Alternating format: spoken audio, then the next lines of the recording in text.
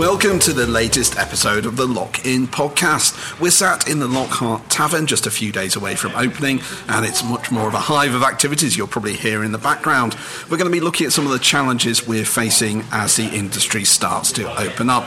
I'm the Morning Advertiser's Ed Beddington, and with me as ever are my stalwart co-hosts James Cuthbertson and Heath Ball. James, I'd like to thank you for taking the time out from your busy golfing day to join us in the podcast this week. Thank you for that. To be fair, you didn't need to wear the +4s to this one, or are they +8s? I'm sure. I didn't think they did plus sizes that big, to be honest. We'll shoot +8 next time we go around. Heath, nice to have you with us in person this week. I can only assume that you're down here hiding from the wife. I am indeed. You are. She wants a new kitchen. I was going to say, what have you done this time? She wants a new kitchen. Excellent. So, and the decking done at the back. And your way of avoiding this discussion is basically to hide in West Sussex, yes? Yes, exactly. Perfect. This is day one of 2 years. Witness protection. The sad thing is she knows where you are. That's the slight drawback there. But anyway, thanks for joining me, guys. Don't forget to subscribe to the podcast using the links on the homepage so you don't miss an episode. Please like on social and share far and wide as well. We always like new listeners. So as I said earlier, we're in the early stages of getting businesses reopened where we can, and we're actually recording this a few days before opening up on the 12th, so we'll be taking a look at some of the issues we're likely to see in the coming weeks, and also hearing from special guest Chris Jowsey, CEO of Admiral Taverns, on his views around the vaccine passport debate. So let's crack on. One of the biggest challenges is going to be ensuring staff are up to speed and filling those recruitment holes that will inevitably arise. Heath, you were talking about this the other day. What's your situation on this front? Well, I think we've had loads of conversations, but we put adverts in looking for staff on Indeed and a few other platforms, and the level of people applying for the job is really poor. There seems to be no one around. Everybody goes, so many people have lost their jobs and all that. I think the reality is the good people have kept their jobs. The shit people still can't find jobs, and a lot of good people went back to their home countries when COVID hit and Brexit. So we're really struggling in Highgate to find people. Yeah, we're really struggling. Well, it wasn't just Brexit, though, was it? I think there's a lot of people have left because they saw those borders closing as well, and now they're out there and they're stuck, aren't they? They can't get back. So I don't know. True. Yeah. Just coming out for work's really not a good enough excuse, apparently. So it's difficult, though, isn't it? We've driven a lot of talent away with our kind of anti-foreigner message, I think. Yeah. I just think, I don't know, I thought there'd be a lot more people looking for work. We thought there'd be a lot more people that maybe would stand up to the employer that laid them off on day one rather than waiting for what the package was to, furlough effectively. But they seem to have gone, a lot of people backtracked on day one of that, but... there was some knee-jerk reactions, weren't there? But I suppose these days people, a job is a job, isn't it? And we're in an uncertain climate. People are going to hang on. Have you seen? In terms of we had a discussion the other day with some of the MA500 guys around sort of people not wanting to come back. Have you had much of that? Not from our teams. I think we're quite lucky that we're not giving them really a choice. It's to come back to work or not have a job. Furlough stops, right? Yeah, we just stop furlough. We're opening. Do you know what I mean? But are they? Have you had any just go? Actually, I don't want to come back. No. Everyone's come back. Right. We're really lucky. I'm surprised at that. Yeah, so am I. No, we're really lucky. People have come back. I think the thing is we've supported the team across all 4 pubs. No one's lost their job. Everyone's been on furlough or worked. We've been really honest with them. But now it's time. There's no time to be. Can't be hanging around waiting for people. So, one interesting thing I heard from an operator saying that they'd been throughout this sort of trying to flush any of that out by getting people back in for training, regular training sessions, and sort of really keeping in touch. Yeah, see whether they're still engaged. If they're refusing to do that, then red flags are going up. Yeah. I've heard mates. I've got a mate who's got a place, and a lot of his staff just came back and handed notice. Right. Just went, sat on furlough, got offered a job somewhere else, more money. Off they went. The challenge you may well find as well, or I don't know whether you anticipate this, that people come back and actually just sort of find, this is bloody hard work, I don't want to do it anymore. Yeah, I've got a couple I think will be like that. Yeah. So Heath? Yeah, but it's true though, it is quite a big step to come back in. As much as I have little sympathy for it, if I'm honest, Having worked through a lot of lockdown, but you think about life has to go on. I know, but I think, like I was saying to you today, James, I said it's almost like opening a pub for the first time. Yeah. All the conversations you're having, have we got all this? Have we got the stock? What's the rota look like? You know what I mean? You've been stocked for so long, it hasn't been a normal service, even if you've been doing takeaway. And how much money have we had to drop this week? On stuff. I mean, fortunes. Yeah, just... Proper money. You know, so it feels like you are, like, gearing up, and then it could almost, you know, we're all excited in that, but it's going to be interesting to see what numbers we draw next week, you know, how much money we actually make. Of course, in the bills land, don't they? You know, most of we pay on presentation, but there's still some big numbers to come through, which is a shame because that new grant that's out, that launched on the 1st of April, it looks like that's going to be weeks before that actually hits. Yeah. I think in earliest probably next week. But it's a shame because it's exactly when you need it. And that's the restart. The restart. So yeah. I think that 12 or 18. After the restart. Yeah, it doesn't like... It could have really been done. But I mean, it sounds It'd be nice to have had it before the restart, so enable you to use the restart grant to restart. But in the real world too, it allowed some operators to pay bills that they hadn't paid before the third lockdown, and then start again with suppliers. You know, so it's not a case of us having the money. As soon as we've got it, it's gone. Yeah, it's clearing the But decks, making sure you're ready to. Yeah. No.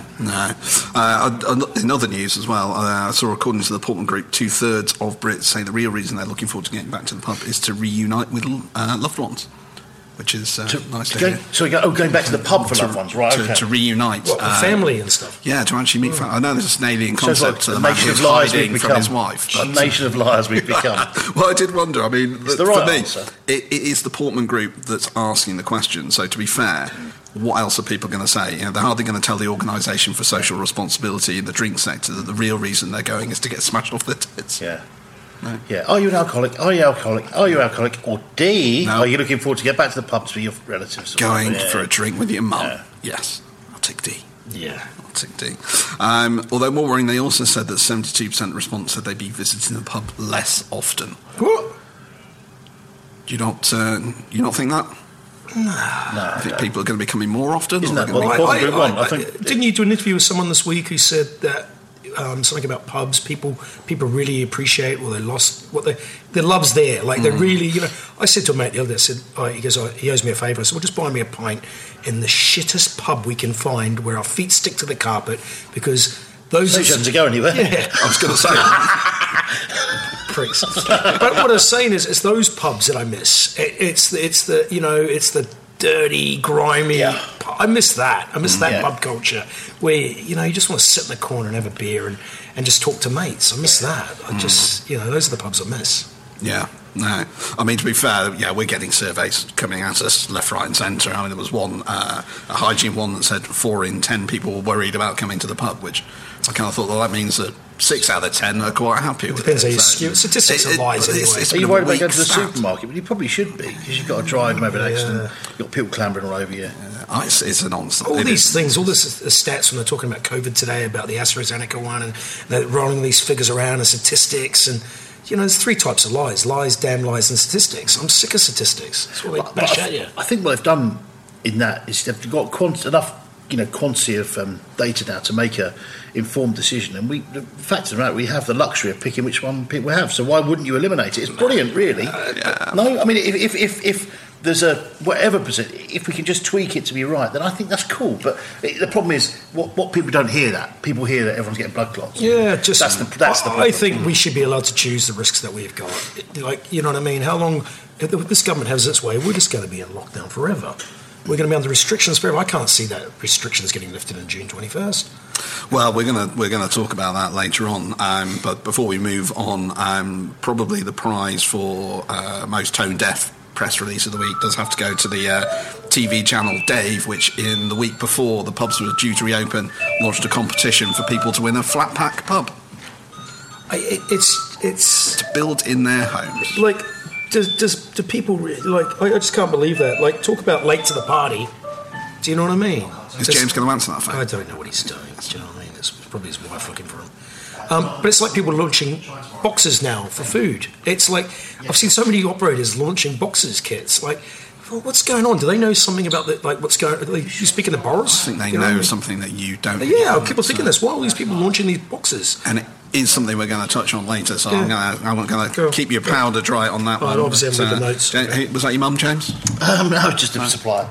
Okay, good. Glad to have you back. But no, just as we're about to end. Business goes on. It was his golf course, just saying he left his clubs at the golf club. Like I leave my dignity here today. On that note.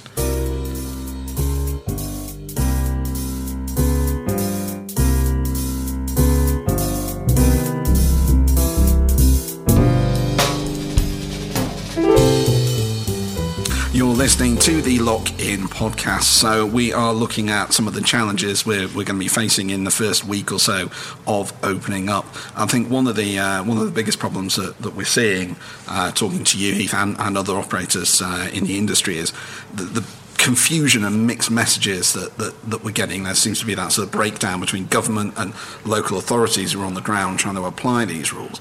I mean, particularly around track and trace. I mean, Heath, you've had two different conflicting. Well, no, the email I got sent was from the local council for the Red Lion. And it was saying hospitality fact sheet, all guests must check in via the app, all guests need to provide their name and number, refuse entry, etc., etc. That was one sheet. Then on the next sheet, it's the venue regulations for check-in, the more detailed information. And I go down to this part. Rules for individuals visiting your premises. You're required to make sure that all individuals check in. If it is a group, all members must scan the NHS QR code poster. Otherwise, at least one individual must leave their name and number on behalf of the group. So this is from the same authority, with two separate instructions on. So, what they really want you to do is they want you to do that, but if you can't do that, do this. We were doing this anyway. Yeah. So why are we making it more complicated? But that's not true, though. That's not correct, though, because you do have to take everyone's details. Yeah, but at least one individual must leave their name and. This is from this is an NHS poster. Is it just out of date, and they've just? No, this is the one I got sent the other day. Yeah. This is the NHS track and trace. But that is different to what the government has said. So on that track and trace system, that you have to take everyone's details. If you don't take their details, or if they refuse, you deny them entry. You deny them entry, but if you don't and you take the details and you let them in, you're liable for. As far as I understand, we're supposed to do all reasonable measures, and a reasonable measure would be you could just take one person in the group. And then that's it. That's a reasonable measure. But they want. But then you're vulnerable to that fine, aren't you? Because if you've got people in there that haven't given their details, then you are at risk of being fined. Yeah, but they've said here on the NHS track and trace thing, at least one member in the group must give their details. So, I'm not sure how that's going to stand up. Yeah, but they've got a dodgy email from. Right, no. This is the proper post. This is the information the government's sending out. These are the posters they're sending to hospitality venues. So even the posters are contradicting. Yes, that's what I was trying to say to you. Keep up. No, I'm with you. I'm saying, but the government is sticking to this. The government, honestly, seriously, this government. But the thing, what was wrong with it last time? Genuinely, still no data, right, about pubs playing a part in increasing COVID cases, and we checked people in. We used our own checking as well as the government checking. We took temperatures. We were far more thorough. So back to going that we now can't, we couldn't do takeaway booze in the last lockdown. Were we at fault? Because let's have it out that it wasn't our system that the pubs put in place to take a lead name and details. Tell us that didn't work better than the government's COVID checking. But you imagine busy afternoon. You've got all your bookings, right? They're all coming in the space. You say you've even spaced them out. But you're coming in. And you've suddenly got a queue of people trying to get into the pub. You've got somebody's grandmother who's there, can't find her iPhone, can't find her glasses, going through a bag. Oh, it's in here somewhere. Oh, just give us your telephone number. Let's make this a lot quicker. Oh, dearie me, I don't know what it is. Oh, man, how long? You can have a queue of people, all in a queue, probably not social distancing one another. You've got to manage the queue. The government's just putting more and more barriers into us. Just to stop, to make it so it's just ball ache going to the pub. They haven't thought about this because I was shocked. Anthony Pender of Yummy Pubs was talking about this the other day. He had a friend of the podcast, Paul Scully, the MP. James, you wouldn't know that, but get back to your golf. But he went to one of his sites and he showed him, these are the practicalities of the restrictions you're putting in place. This is how long it's going to take to check in 80 customers. to my site. This is how far back the queue is going to go, and it was all down the street, across a bus stop, outside the chip shop, all these things. And he's like, there'll be no control, there'll be no social. These people, it's madness. You're putting people together. When you want to be putting people apart, you're then having to go around the table to try and get details. You can't hear through a mask. But we've said this before, when they put on the curfew, they put all these restrictions, all these silly things. It's like they sit down and have these meetings, and there's not one person with any sense, I won't say common sense, with any sense to go, really, how's it going to work? This is why we, not the hospitality minister, we just need somebody with common sense sitting in the room at the meeting going... It needs people who understand the pub trade, that actually live in the pub trade, or go to pubs, even, would be nice, that can understand these systems. We've just not been effective. That's the truth of it. We seem to we capture, whenever you hear anyone on the radio, they're always talking about pubs. But we haven't had our share of voice in the same way that they're happy to have it on the agenda.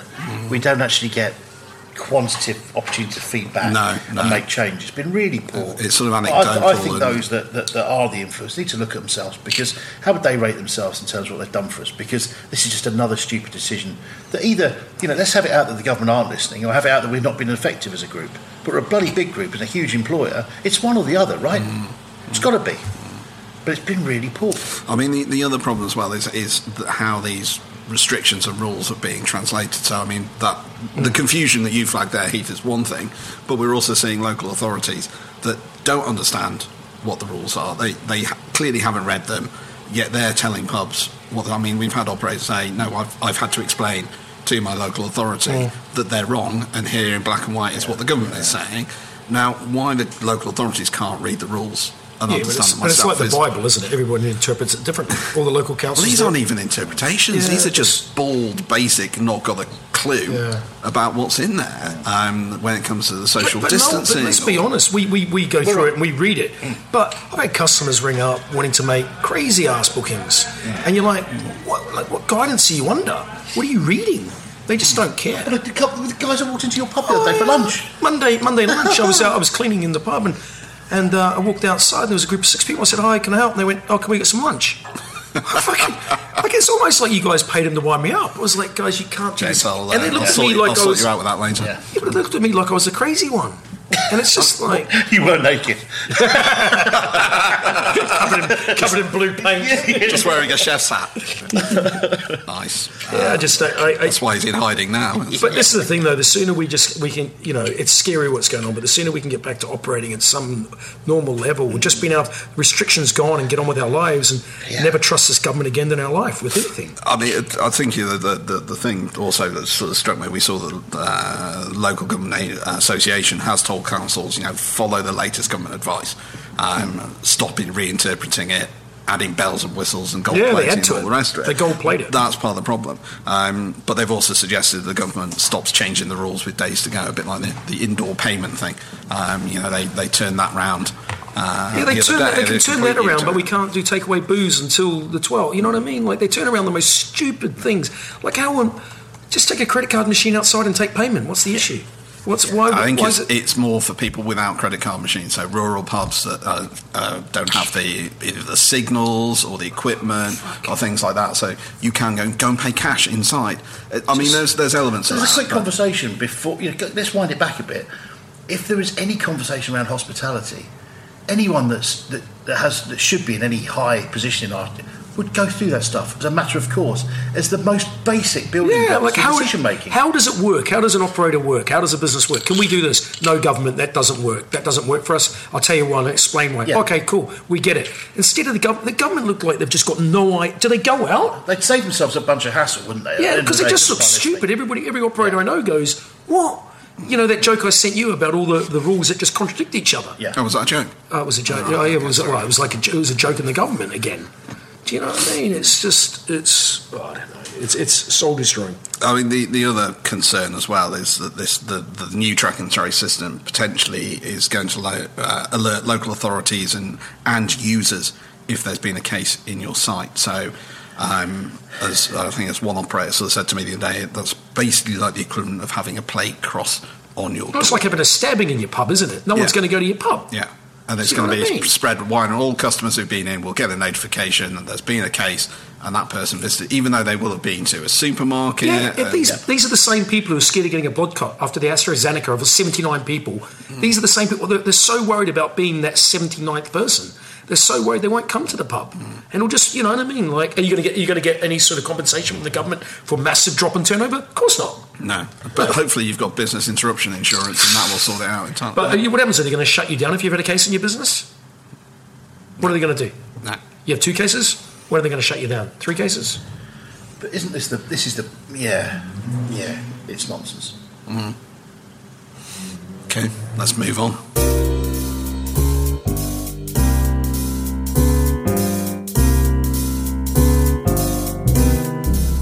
This is the Lock-In Podcast, and with us today we've got special guest Chris Jowsey, CEO of Admiral Taverns. Hi Chris, thanks for joining. Hi Ed. Let's before we get into the measles, we're going to be talking about sort of your thoughts on the vaccine. We're days away from the start of reopening as we record this. How much of your estate are you hoping to get open, Chris? I think on Monday we'll have about 460 pubs reopening on the day itself, and I think we'll be at 500 by the end of the month. So, absolutely delighted. Lots and lots of people out there desperate to get open and trading and meet their customers again. I mean, that's about a little over half of the estates. Well, it's a bit more. It's about 60% of the English pubs, because obviously it's different in Scotland and Wales. Unfortunately, Wales we don't have a date yet. It's criminal, but there you go. Yeah, I mean, your estate is in the main wet-led as well, and you've had a pretty rough run of it generally, haven't you? Yeah, so about probably about 80% plus is wet-led, and they're all community pubs. They all serve their local towns and suburban places and villages as well, and they've been fantastic. You know, licensees have worked their socks off to support their community. And I do feel as if they've been let down a little bit. I think the trade associations have worked really hard, but most of the measures that have been put in place, apart from the grants, have been to support mainly food-led. I'm delighted for them. You know, this is all about hospitality, sticking together, to be fair.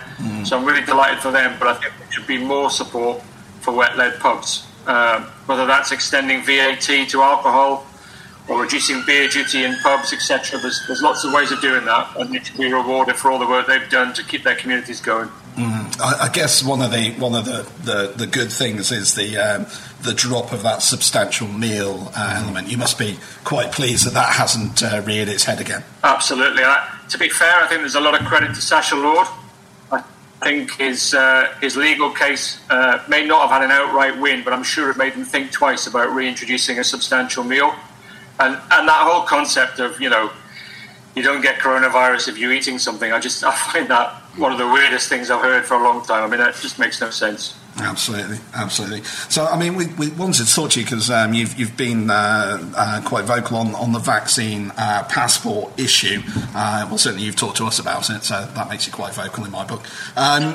It's a really sort of hot topic. I mean, what's the sentiment from you? What is your view and approach to the topic? I think it's one of the craziest things that have been suggested so far. I cannot get my head around why it is necessary or even helpful. And if you think about how many young people work in our pubs, are they really saying that young people who work in pubs won't be able to go and work in them until they've had the vaccine? Because at the minute, it looks as if that would be July at the very earliest. Mm-hmm. So, well, besides the employment implications, I think it's incredibly discriminatory. I think it goes against everything that pubs are about. You know, you pop down the pub. Yeah. You don't plan it. You don't go get your vaccine passport and then make your way in. And the notion of standing outside and queuing to sort of show your passport before you're allowed on the premises is madness, especially when you can walk into any shop at any point and not have to show it. Mm. And ultimately, I keep... forgive me for this, I keep going back to Hello. Do you remember that comedy programme? Yeah. And I keep thinking of Good Moaning with the policeman wandering into the pub and asking to see somebody's papers to prove that they've had COVID, a COVID vaccination. I mean, where does this stop and start? It's just crazy. And it feels really, really anti-pub, and it feels very, very discriminatory. I mean, how easy is it going to be to police? I mean, like you said, yes, they're going to be expecting operators to be checking it, but if the operators kind of go, you know what, do we? I mean, what are they going to be sending? They'll send council people around to check. And you think but they've got the resources to do that? Right. To every pub? Is it just a case of fear and... yeah. Let's not forget as well that police are sometimes going into pubs and saying, show me your house keys to prove you're from the same household. Now, when we live in that kind of society, then I get really nervous. It's not what pubs are about, and it's not what this country's about either. Chris, James here. Just a quick question sort of relating to it. The prospect of a vaccine passport, the prospect of having to take details of all 6 people rather than just the lead booking, if you like. Pubs having lost the opportunity to have off sales in this last lockdown. As you said there, it's clearly an anti-pub agenda. It would be very difficult to argue otherwise, because there's some very specific things that are definitely targeted at the pub. How effective do you think we've been as an industry to actually get the ear of the government? Because it's a big bugbear of mine that you or any of us around the table here could have 5 minutes with a decision maker in the government and show them just how ridiculous. But you went to play golf. Yeah, I know. But after the horse had bolted. But it just seems to me that we seem to be patting ourselves on the back with key individuals who have made a difference. What effing difference? Because I'm not seeing it. I think. Do you know what? I wouldn't have a go at the trade bodies. I think they've worked tirelessly on our behalf, and I think they presented our case really well. I think the problem is there is a very small group of people within government that's actually making the key decisions, and it's a very small group. And I think getting to that group is difficult. I think they're arrogant. I think they are prejudiced in what their view of pubs and people are all about. And I think they're incredibly outdated, actually. So I don't think they understand what pubs do nowadays. And they're so divorced from reality. It's very difficult to get the message across. But I have to say, with all the trade bodies, I think they've done a really powerful and hard-working job on our behalf. I think it would have been worse. And I know that doesn't help, James, but it could actually have been worse than it currently is. Well, that was my question, really, is if they've stopped 80% of the nonsense coming through, then that's great. It's just very difficult to get a feeling that we've been heard, because some of the decisions are just so moronic. Yeah, but I think if you read the papers over the last 12 months, and one of us should go and do that, then there were lots of crazy ideas being floated in the press, and only a fraction of them actually got into practice. So I do think a lot of even worse things were sort of pushed back and prevented from happening. Now, that's not a lot of help when you've been shut. Probably most of our pubs have been shut since the beginning of November. Yeah. So we're talking 6 months, and we thought the first lockdown was tough, but 6 months over winter was incredibly tough for people. So, it's hard to think of it. It could have been worse, but I think it could have been. Yeah, I mean, you sort of said then some of the stuff that's being floated and talked about that didn't come through. I mean, what's your sense then with the vaccine passports? Because again, it's the same old thing. It's lots of speculation, lots of ideas and things being leaked to the press from government. I mean, do you think that this is something that's likely to come in, or is it going to be one of these issues that sort of is a bit of a red herring? I think we've fought it off for Monday, and I think we've fought it off for May the 17th, obviously, because he's kind of committed to that. I'm nervous about June the 20th or 21st. I'm very nervous that they'll try and say you can only get rid of social distancing if you have vaccine passports. I don't think we should entertain that trade-off whatsoever. That was going to be my question, actually. Yeah, that was going to be my question. If you were offered the opportunity of saying you can open up without any restrictions, this goes to you two as well. If you could have no social distancing, trade as normal, but you've got to check a vaccine passport, would you go for it? No. No, James? No. And Chris, No. you're dead set against it. And we should make a bloody fuss about it too. I think enough's enough now. I think there is, enough is enough. No horse trading now. Either follow the science, provide the evidence, and move on. Do you know what piss I mean? off, yeah. Yeah. What happens though if some of the industry goes, yeah? Because there is sentiment within. I mean, when we do polls and we talk to some of the industry threatened to reopen when we were told not to, and they didn't. Do you know what I mean? So I think there's talk and there's action. Yeah. And I think as an industry we should get together. It's time to get together if any more of this penal stuff comes through without suitable evidence. Of course, if we get a wave and people's lives are at risk and we have to adjust the way we trade, we will do. And I don't think that the trade have ever backed away from being responsible and doing a damn sight more than we were asked to on a daily basis within the pub. So, I'm just... I don't think we should be seen as a trade that's not taking this seriously. But if, for example, say Chris, one of your peers in one of the big six pubcos actually went, yeah, we're going to do it. I mean, what position? How would that affect? I mean, it would be a sort of divide and rule, wouldn't it? Well, so from the conversations I've had, as James has said, Neil, I think the vast majority of people will just say no. We're really clear. Remove all the restrictions in June, as you promised to. I'm sure there'll be one or two people who think they could do it. I would say to them now, if you really think you could do it, you haven't thought through all the implications and the consequences. Because I think it will be an operational nightmare, if nothing else. Yeah. Absolutely. And I guess June the 21st, I mean, we've been told initially that would be the end to restrictions. I mean, I'm nervous with all the talk that's going on. The fact that Boris has kicked the can down the road with regards to the vaccine, said ruled out April, ruled out May, not ruled out June. I mean, are you any of you expecting a complete lifting of restrictions? No chance. No. What about you, Chris? I'm still going to fight like hell for the end of all restrictions, as committed to by the Prime Minister. On that 21st of June.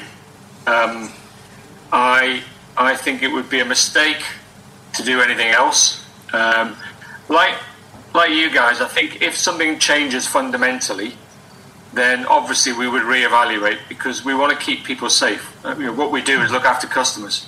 So we want to keep people safe, but given what we can see in front of us at the minute, there is no reason not to lift all restrictions at the end of June.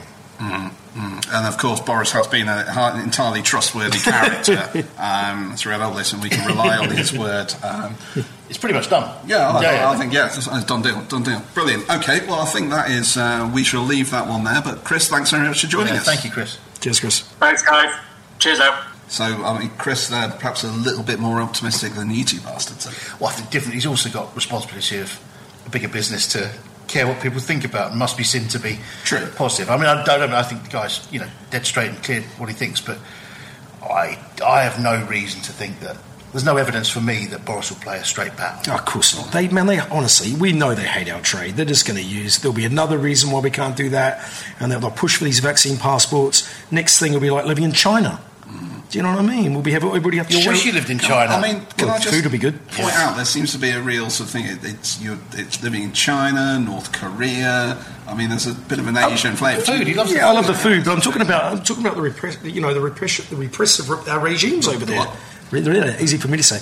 What is it? The Chinese security services can find any dissident within 5 minutes. They're all tracked. We'll end up with that. The way these apps are going to work, the way they're going to work track and trace. They'll be able to tag on, they'll be able to tag information. It'll always be running in the background. I just don't trust the government enough. You know what I mean? Have you got his tinfoil hat? Yes. Excellent. Good. Okay, let's leave that there.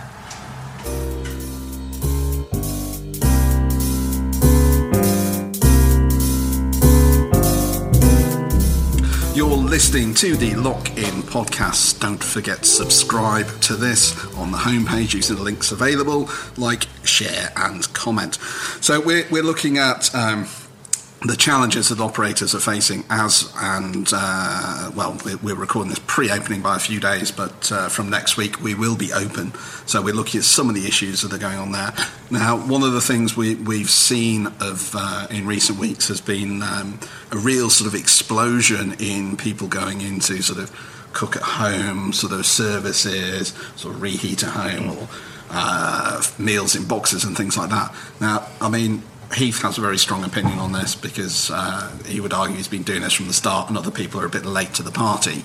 But are they missing something don't know. Are you missing something? I don't know what's going on. I keep on seeing, like on social media, I keep on seeing operators, we're launching our first box. And I'm thinking, am I missing something here? Like, have they got something they know, Boris? But I was speaking to somebody I know earlier, and she said, oh no, because people won't be able to get into all the businesses because they'll be so busy that people are still going to barbecue at home and have boxes at home, and it's still going to be a strong thing. I don't know, man. I'm so done with boxes. I'm so done with food, like takeaway food. I'm so done with Deliveroo, Uber Eats. I just want to go and sit in a restaurant. So I don't know. Maybe I'm just being. I mean, it's a fair point, though, isn't it? Because let's be honest, it's going to be tough to get into places. Yeah. You are going to be booking. Everyone's going to be sort of scrambling to get into them. Yeah. You can't pop now. All spontaneity and popping out for a drink or a meal is gone. So maybe there's a good idea in keeping things going. I mean, it's a bit strange that they're only just starting to do it now. But it's almost like the cash has run out or something, and they just, I don't know, like, it's weird. It's a weird time. When all pubs are launching, you're launching a box, you know? That's weird. I don't get it. I don't, because I think, you can buy all the right ingredients. You just need to be someone put them together for you, not do the washing up. So I don't know. I think we've talked ourselves into it being an opportunity rather than it actually being an opportunity. Well, we spoke about that with the lady coming on with Hawksmoor, and Joe used to be at Flatiron to run their delivery box thing, and you're thinking how much of their business how much of that's going to fall away when pubs open and restaurants open? I just can't. I don't know, man. It'd be interesting. Maybe we got it wrong. Maybe it's going to be a massive food culture going forward. Everybody has boxes delivered and they cook their. Well, I mean, you look at the success of things like HelloFresh and Gusto and all these kind of things. There's been. I mean, that's grown massively in lockdown, and it was growing before because people want to pretend that they're cooking and that they're a chef, and but they're being given. It's cooking by numbers, isn't it? Yeah, I suppose like we heard the cost is expensive. These boxes aren't cheap to do. They shouldn't be because it's great ingredients and the chefs want to be proud of it. So actually, it's a night out in. But it's not something you can do every day. You know what I mean? It's not like nipping to the pub. Then it's the theatre of it, isn't it? If you can't get to the pub because it's all fully booked and you really like the brand of pub or whatever, then getting a meal kit from that pub, showing off to your friends or neighbours maybe. Yeah, but it's a nice extra. It's not, It's not every the day. HelloFresh and Gusto are meant to be Every day taking about a shopping trip away from you, right? And they can deliver it fresh and you want to do it and all the rest of it. I get that. But these aren't... You're living... this is like eating out every night. So is it sustainable? But this is the premium version of Gusto. But would you build a business around that? Well, some are, aren't they? I mean, but some are already building businesses. I think. No, but will it replace? That's just a really strong business. Do you know what I mean? Will it replace the business? I think it's a nice addition if you can still do it after lockdown. But I think people just want to get back to pub. They just want to get out. Like I don't want to cook. I don't want to be doing anything at home. I don't want to be at home. That's not because of my wife. Just don't want to be at home anymore. We got to make that. Yeah. I can see it coming. Yeah. I mean, let's look at delivery. You guys have been doing delivery. Yep. You've had pretty good success with delivery. Yep. What about carrying it on? We won't deliver. I think at the Red Lion, I'm going to... But you'll do takeaway? Yeah, we'll do takeaway, definitely. And I think we'll deliver on Sundays, because what we found is we've got loads of old and vulnerable people who live around us who don't want to leave the house. So we'll carry on doing delivery to them on Sundays. I think, it's a nice touch, and, it's not going to cost us much to do. So, we'll keep them happy and stuff. And from Lockhart, what's you going to carry on with the takeaway? Collection only. We've got a lot of old and vulnerable who just don't care as much. Sorry, you were taking a sip of your beer. I was going to say, I almost coughed beer all over the microphone. It seemed the perfect time to do it. The takeaway here is a bit more. It's a bit more widespread. Getting to it, and frankly, I'm doing it, so no. And your car's electric, and it's only got about 3 miles. 3 miles per charge. Don't go on about it, honestly. At least you're saving the planet. Yeah. At least you haven't crashed it. That's the main thing. But I mean, what about the practicalities of that then? So how are you going to manage the takeaway operation alongside the eating? Yeah, but you're not going to have all your covers, are you? So you're going to have less capacity. You've got less capacity inside, so you hopefully can just top. The side up with the other. I guess, so my question is, yes, okay, we're talking about immediate, short term. Yeah. come the 21st, when all restrictions are lifted by this magical Prime Minister that we trust implicitly, that he's going to stick to his word because he's such a trustworthy character. Are you going to carry on with takeaway and that thing? So then you're back, but then you're back to full capacity. Yeah, but I don't think you are going to be back full capacity because I think no one's really going to want to be inside. I think you feel like it's going to be summer. People are going to want to go to parks. By the time you're back into normal. Just on a practical note as well, like when we did Mother's Day, we were knocking out meals every 5 minutes for delivery and collection. You're never knocking out meals every 5 minutes in a normal service. So when you're well drilled and you're quite good at it, it takes you a while to get it sorted. It's actually a decent revenue, you know. And if you're confident enough with your offer that you don't have to discount it wildly or have to give away over half it to well, let's say Deliveroo because they're going to kick it anyway, so we might as well get stuck in. Then you should keep doing it. It's a really nice add-on. How do you maintain the standards internally for the customers that are eating in, though, that they don't suffer because you're pumping stuff out of the kitchen? You've got to think. You just got to control the flow, don't you? So all the orders that are coming through, you look at the checks, you look at your bookings. You know, what I mean, it's management. You look at what's going on. Okay, cool. You can't do a delivery at 8 o'clock, a collection at 8 o'clock because we're too busy. We can do it at 7:30. Yeah. You've got to have the foresight and the intelligence to work out how to. And I think we've had a lot of practice of that in the last year. Yeah, so absolutely. I think I think we've had I'd hate to be a new operator trying to do that and restart your business and get all your staff going and try and do takeaway. You know what I mean? I think. So how would you suggest that somebody who's new to it, what would you suggest they do? Maybe your takeaway menu's not as big as your normal menu. Right. Maybe you cherry pick all your best sellers and put them on stuff that's quick, fish and chips, burgers, stuff that you can bash out. Don't try and do a full menu. And invest in great takeaway packaging, like we said. Yeah, and just make sure your timings and maybe not try and take all your bookings. If you're a smart operator anyway, you're not going to have all your bookings at one time anyway. You want to stagger them, and then you can drop the food in, takeaway food in. And price point. One of the things that's been a feature of operating under lockdown is you've all pretty much stuck to your standard prices. You haven't been sort of doing it at lesser, and to a certain extent there's a degree of consumers have accepted that because of the situation. Yeah, I think so. But I still think I know what you're getting at, but I still think there's a cost to takeaway packaging. And, it's not... some of the boxes we use are really expensive. So do you think that... I guess there's issues with packaging and things like that, but people generally expect a lower price point for a takeaway alongside your sit-in prices. And as I say, you get away with it on when you were locked down, but can you justify the same price for a fish and chips in a box that you take home as opposed to a fish and chips in the pub? You can do whatever you want. Well, you can do whatever you want. If you're investing in really good packaging, I think you've got to be bold with your prices. Yeah, but you go to a chippy in this country, they're not, unless you're going way up north, they're not cheap. Do you know what I mean? I think, it's not a race to the bottom we're in. Yeah, it's nice if you get it, but we're not trying to do that. So your view and your advice would be stay punchy on your prices. Be confident in what you do. But invest in decent packaging. It's not cheap. No. You can see, honestly, and you know by the lack of complaints, we don't have food arrives hot. Particularly, actually, if you take away a delivery piece, then it's down. It's down to the individual to get it home quickly as well. Yeah. When you're delivering it, they don't care that you are stuck in traffic. No. Yeah, I must admit, I've had a few disappointments from a well-known pizza chain in which food has arrived stone cold. Yeah. Which isn't fun. Cool. Okay. Well, let's park that one there.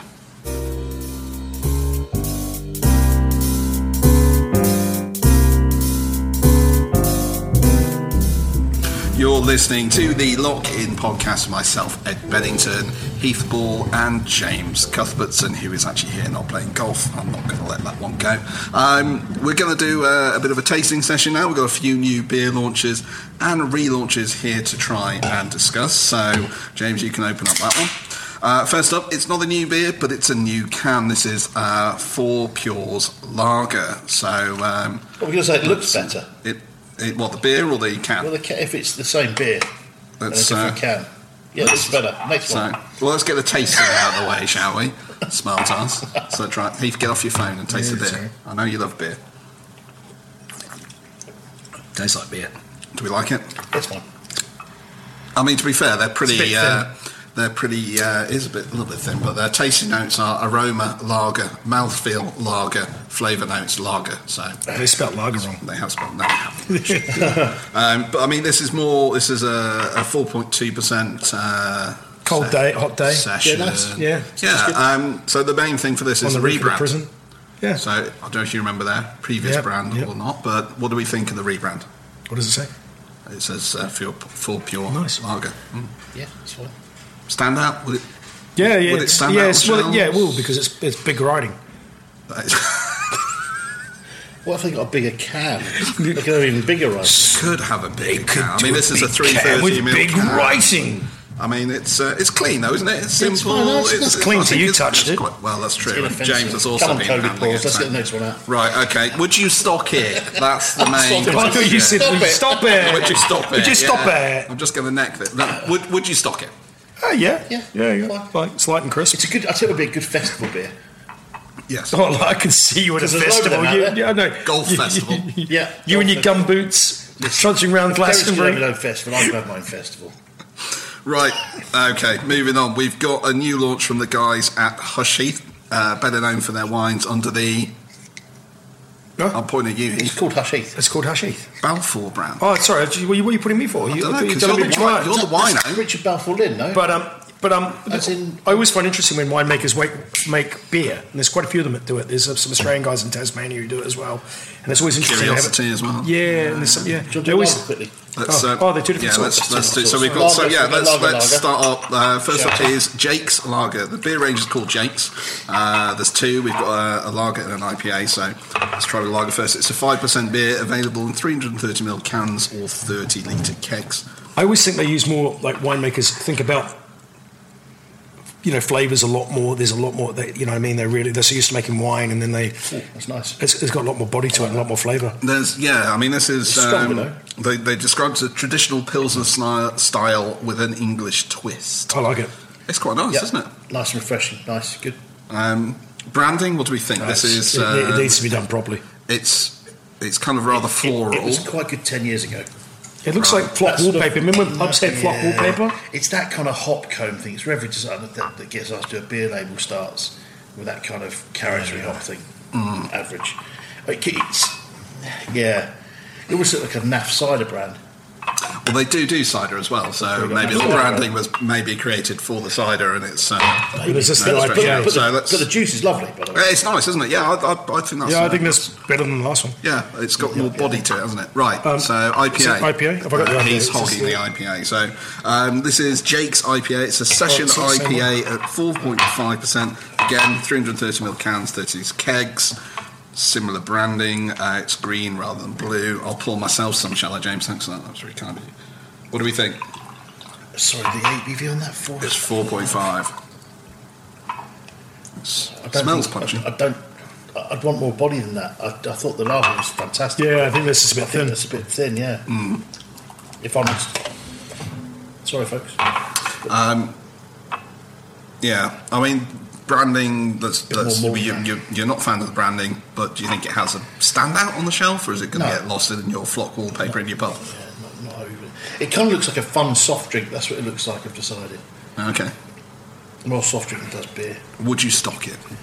That first, I'd stop the lager, yeah. It's good. Stop the Lager on draft would be banging. This IPA needs more body to it. Needs more about it. And you know about big bodies, James. I do. Oh, I don't want. I nearly went dark. I nearly went proper dark, but I nearly had to stop.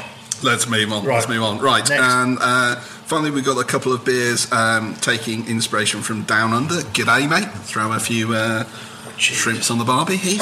You sounded like the way your accent there sounded. I think probably Byron Bay. So if I was going to nail it down. Well, these two are from Round Corner Brewing and they're New Zealand-inspired beers. So, Oh, really? Yeah. Oh, we don't say throw good day. something on my barbie, mate. Good day, mate. Yeah, Jeepers. G'day's Australian, mate. It's almost casual This is racism. not the same. Right, Round Corner Brewing. Right, first one. What have we got? We've got 10 hours in LA. That is using hours in LA. Kiwi. You can pronounce this, Heath. Kiwi Rawaka hops. Is that correct? Yeah, that's pretty close. Yeah. Rawaka. Sorry. Rawaka. Right, that's not what I said. Wow. Yeah. 5.6. Picking, isn't it? Yeah. 5.6 ABV, so it's punchier. West Coast IPA. Oh, here we go. So, inspired by the notoriously long layover that's a rite of passage for all Kiwis who fly to the UK. Nice. Yeah, that's true. fun. You always get stuck in the really shit room at LAX for so long. It's painful, and there's only one vending machine in there. So this beer was made for you, basically. Yeah, basically, yeah. What's the other one? What do we think taste? Well, let's Just calm brush down. your Just head, looking, James. I'm Calm looking. down. What do we think taste-wise? Really nice. I like it. Yeah. Nice citrusy. Got some sort of resinous. It's got a bit more hops depth on to hops it there. than the other one. Yeah. Okay. Shit. Made in What Leicestershire. about the branding, the can? What do we think? Yeah.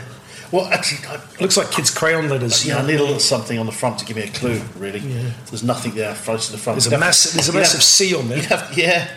There's a massive C's on here as well. I mean, I'm surprised James isn't a fan. It's, But look, if you look at that on the shelf, yeah. you got no idea what it is. No, That's a mistake. Does look a little bit like a soft drink, so No, maybe it's a mistake. It's just a mistake. maybe the I thought branding's a it bit was. off. I mean, would you stock it?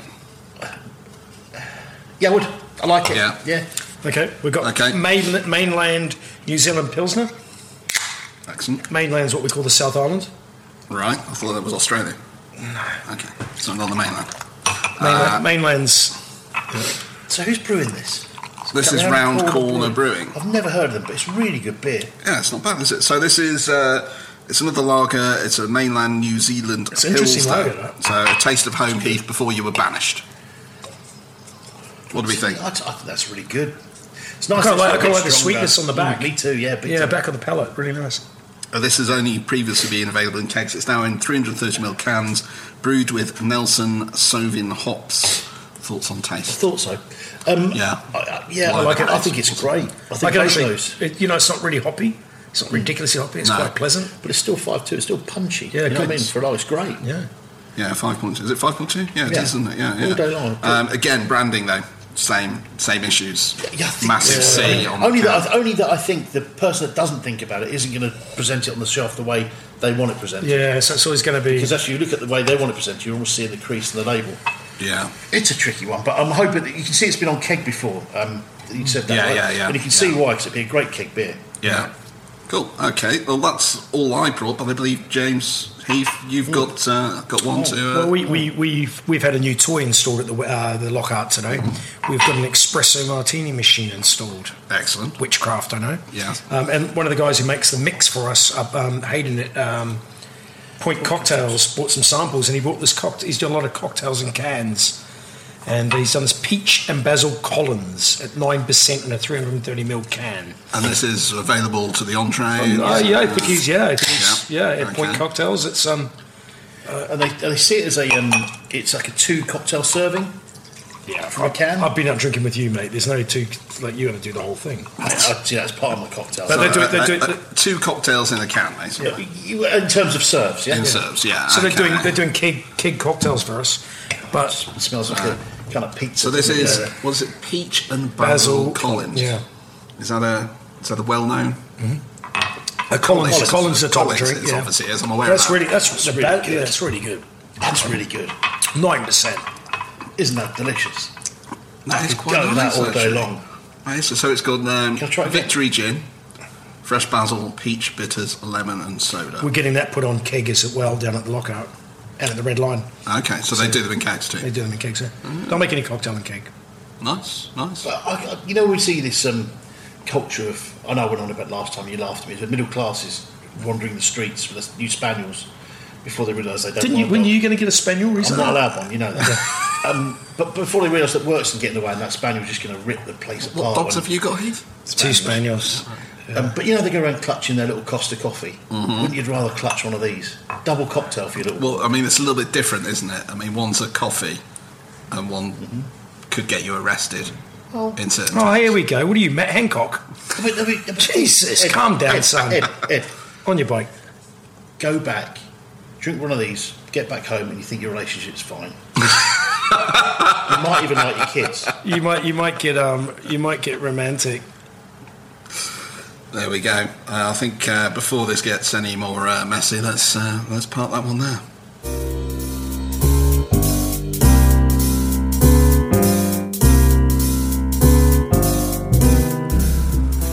You're listening to the Lock In podcast. We are almost out of time for this episode, but before we go, we've been talking about we're coming up for reopening. We will be reopened by the time you're listening to this, and we've been discussing the challenges and opportunities within that. So, I mean, it's been a long time shut, guys. It's been a long time, this feels longer than any other lockdown. Lots of people are quite anxious about getting back home. I mean, how do you two feel? Are you anxious? What's the biggest worry? I think there's that also, the feeling I've got is almost like it's opening a new pub for the first time. That anxiety, the stress, getting all the stock in, the staff organised. And you've got all that anxiety going on as well. If I've done everything right, I've got that ordered, if I booked that. Because you are basically restocking almost and starting again. And then you've got all that going on, but then you've got all the restrictions you've got to worry about as well. And then it's just, and what's your team going to be like? I don't know. You wake up screaming in the night? No, I'd have to go to sleep first, Ed. Okay. You know what I mean? But yeah, I think it's quite nerve-wracking. I'm quite nervous and anxious, and it's going to be. I think once the doors are open and people start coming through, and the first week I think it's going to be brutal. I don't think there's going to be any hiding that first week. Well, what about you, James? Yeah, same. All of it. Worried about all of it. It's about having your party, worrying that no one will turn up. It's the story of your childhood, isn't it? It still is, isn't it? It's one of whether my parents would come home ever, actually. That's why you wanted to get the pub so you could have some friends. Yeah, exactly. Come round to my pub. Yeah. My kind of cover's been blown before you've even reopened. All of it, really. The team, ability to put in a proper day's work, look for the detail that you demand. Yeah. Customers behave themselves and don't go, that'll be fine. And it'll all be fine. But probably the biggest fear is being shut again.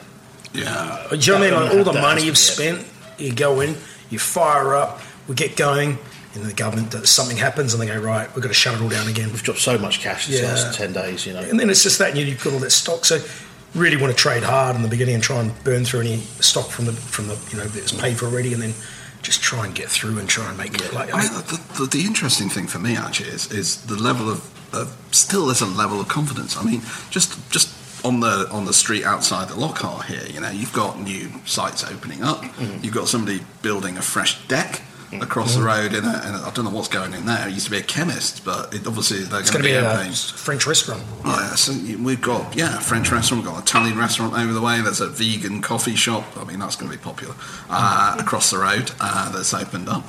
Is it a vegan coffee shop?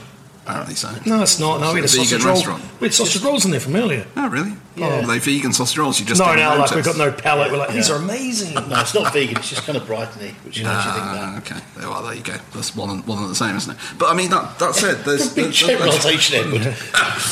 That's it. I mean, that's a lot of confidence. That's also a lot of leases signed before lockdown. Does that grab you? A lot of people pissing up their pensions. I think they're also counting on everyone's. I think we're all quite optimistic in the sense that everyone's just going to go crazy and want to get back out. So I think everyone's counting on that, capitalising on that. I think. You see a lot of a lot of big pubcos have spent some money recently, and how many people have put marquees up or built chalets like that guy at Leicester? Do you know what I mean? Let's talk about that. He's built a chalet and he's been told he's got to tear it down. But I mean, I'm slightly surprised. You do kind of go. I mean, the rules were fairly clear. No, 50% of your structure must be open to the elements. Yeah, 50%. He built a structure that was a chalet with a granted it's outside like a canvas roof or something. But just because I don't know. You've got to have the sides open, haven't you? It's got to be. And I think people want the security of that and the safety of feeling like they're actually getting away from COVID and stuff. But again, we'll be as we were before any. This last lockdown, we'll be just good stewards. We'll do it right in the main. Mm-hmm. Yeah. And I mean, people are investing in structures, decks. I mean, Heath, anything particularly you're investing in?